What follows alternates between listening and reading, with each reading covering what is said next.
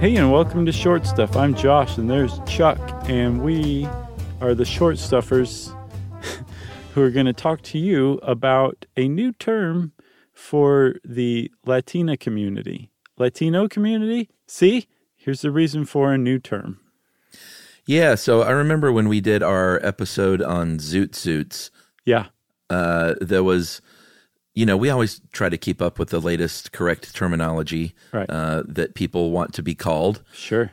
Because people get to decide themselves what they want to be called. And I think at the time there were references to a word, Chicano. Is that right? Did we do that? Did we say that? Well, we did, but we also said it in context of that's what they were called at the time. Okay. And here's the thing, depending on who you are, where you are, and when you are, these terms have been sort of interchangeable.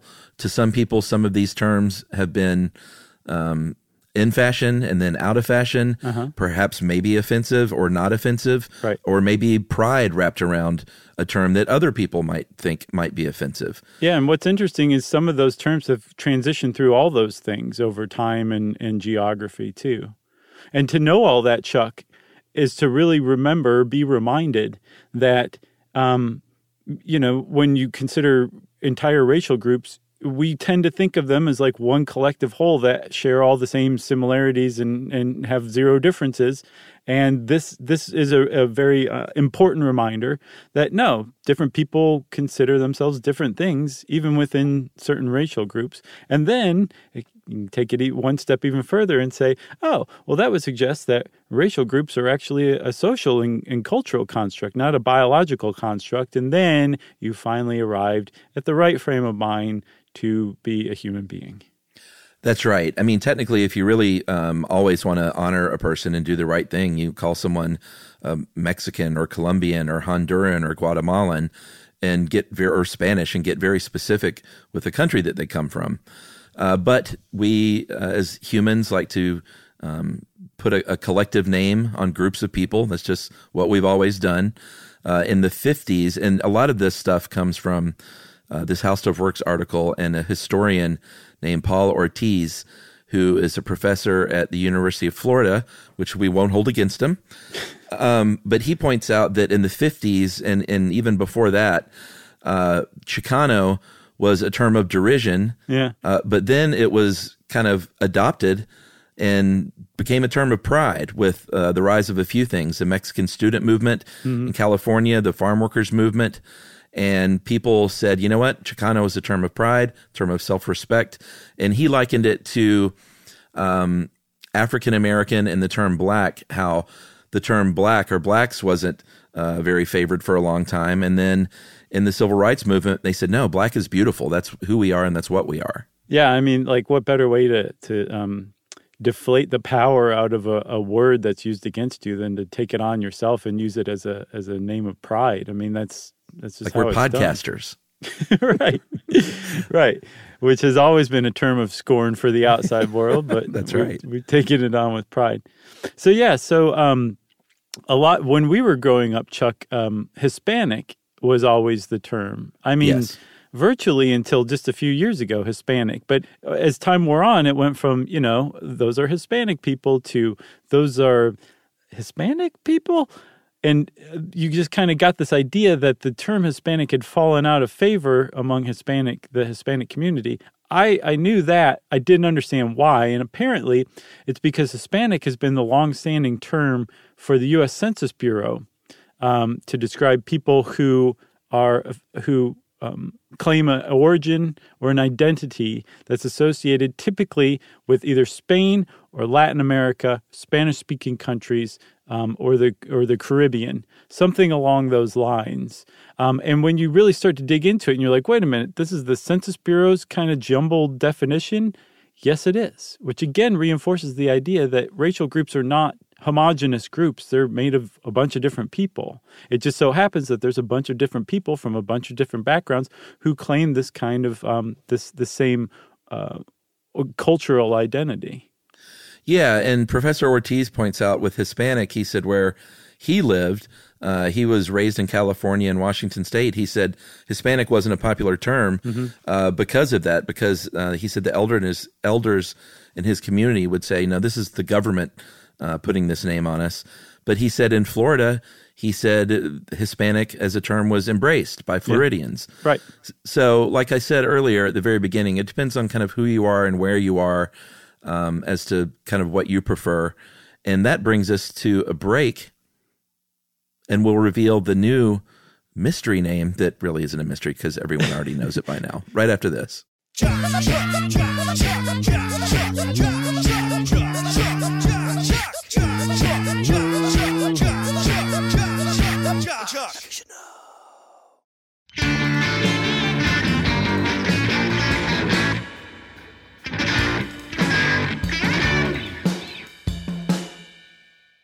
Okay, Chuck, what's the mystery name? This is basically like an episode of The Masked Singer. Oh, my gosh. Do you watch any of those? No, I'm just aware of it. Okay. They get really silly. They play those during football games. That's the only reason I know about them, the ads. Oh, right. Yeah, yeah. So, and I know it's the short stuff, but quickly, there's a new one that I can't remember what it's called, but it's basically judging whether or not you think a person can sing just by looking at them and how they carry themselves. That's good. That's great. That's a good lesson to teach people, that you can judge a book by its cover. Right. And then they hand them a microphone. It's like, do they sing crappy or not? Let's find out. Then when they sing crappy, it suddenly turns into the Gong Show, I'm sure.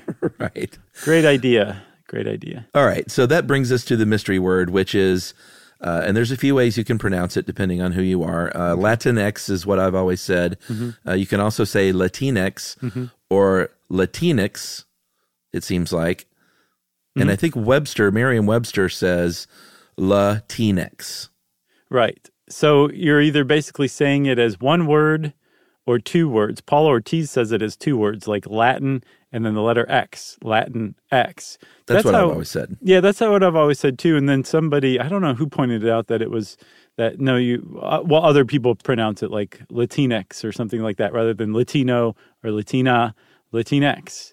And that's the explanation. Yeah, the whole point of all of this is that it's meant to be a gender-neutral, totally inclusive word for people who identify as Latino, Latina, Hispanic, Chicano even, however you identify, that this is this big encompassing word. There was a Pew survey that was done that said traditionally, or at least now, most people, like you were saying, prefer to be identified as Guatemalan or as Brazilian or as Haitian, wherever you're from. That your nation of origin is your, that's how you identify with. But there is a growing group, especially younger American-born English-speaking people who identify as what the Census Bureau would call Hispanic. That are adopting this term Latinx or Latinx to make it more inclusive, which I think is cool. Yeah, and as Ortiz puts it, he said he kind of sees it as a bridge building term to kind of unite people. And, it's up to the individual what they prefer to be called, if you ask me. Right. I definitely see how referring to someone's country of origin can be a nice specificity, but I also see the value in people coming together as a whole and saying, we're a big worldwide community and we are Latinx. Right. And that's meant to, apparently Latino was also, it was very widely used, Hispanic, Latino. That was like a transition word for sure from Hispanic to Latinx or Latinx. Latino definitely made that kind of bridged those two together. But apparently Latino came to be widely associated specifically with people who whose country of origin is Mexico, right? And there's plenty of people from other parts of Central and South America who say, well, I'm not from Mexico, so that one doesn't really apply to me, which is why Latinx is that bridge building term for a lot of people. For the time being, though, it's got a lot of ground to cover before it becomes widely used, again, according to Pew, right? Yeah, I think they did a survey just this year, actually just this August, so very recently. Is it still 2020, actually? Who knows? I think 2020 is now an eternal damnation year, so it will be going on forever. All right. So yes, the answer is yes. Yeah, it's been 2020 for 7 years now. And this survey said that about 23% of Hispanics have even heard the term. That surprised me. And only 3% use it. That kind of surprised me too. Maybe it's the circles I run in, but I've heard it a lot more than that. Well, I think one of the reasons why it seems like there's more people who would adopt it is because the people who do use it tend to be the most vocal on like social media, the most present, the most... yeah, they're younger. Like they're out there a lot more than say like their parents or grandparents or even older siblings. Yeah, they're out there for sure. So they have a much larger voice. They have a disproportionately large voice. How about that?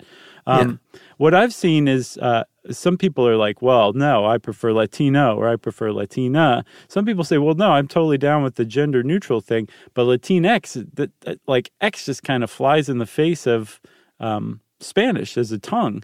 So why don't we go with Latine? An E with the accent. What's the accent called? No, I don't know. But with an accent over it. You know, you've seen it before. I have.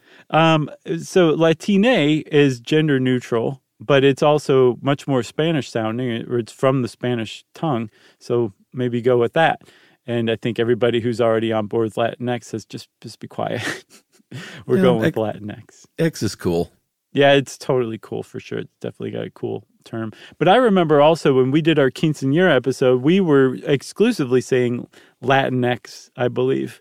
And some people wrote in and said, hey, not everybody is down with that in the Latino community or Latina community. And it was good to be reminded of that yes, when you're talking about entire groups of people, just remember they don't all agree on everything. No matter whether they're white, black, Latinx, Hispanic, Asian, doesn't matter. They're all very different people and we're all different when it comes down to it. We're all individuals and maybe that means we can all get along a little better. Yes, and at the very least, we can defer to them, for goodness sakes. Yeah, when you meet somebody who you would say, oh, this person is of Latinx heritage, you could leave it to them by saying, it's really great to meet someone of... yeah, and then let them fill in the blanks. Exactly. So there you go. Go forth and think about things a little more and stop pigeonholing everybody, okay? Okay, Short Stuff Then is out. Stuff You Should Know is a production of iHeartRadio's How Stuff Works. For more podcasts from iHeartRadio, visit the iHeartRadio app, Apple Podcasts, or wherever you listen to your favorite shows.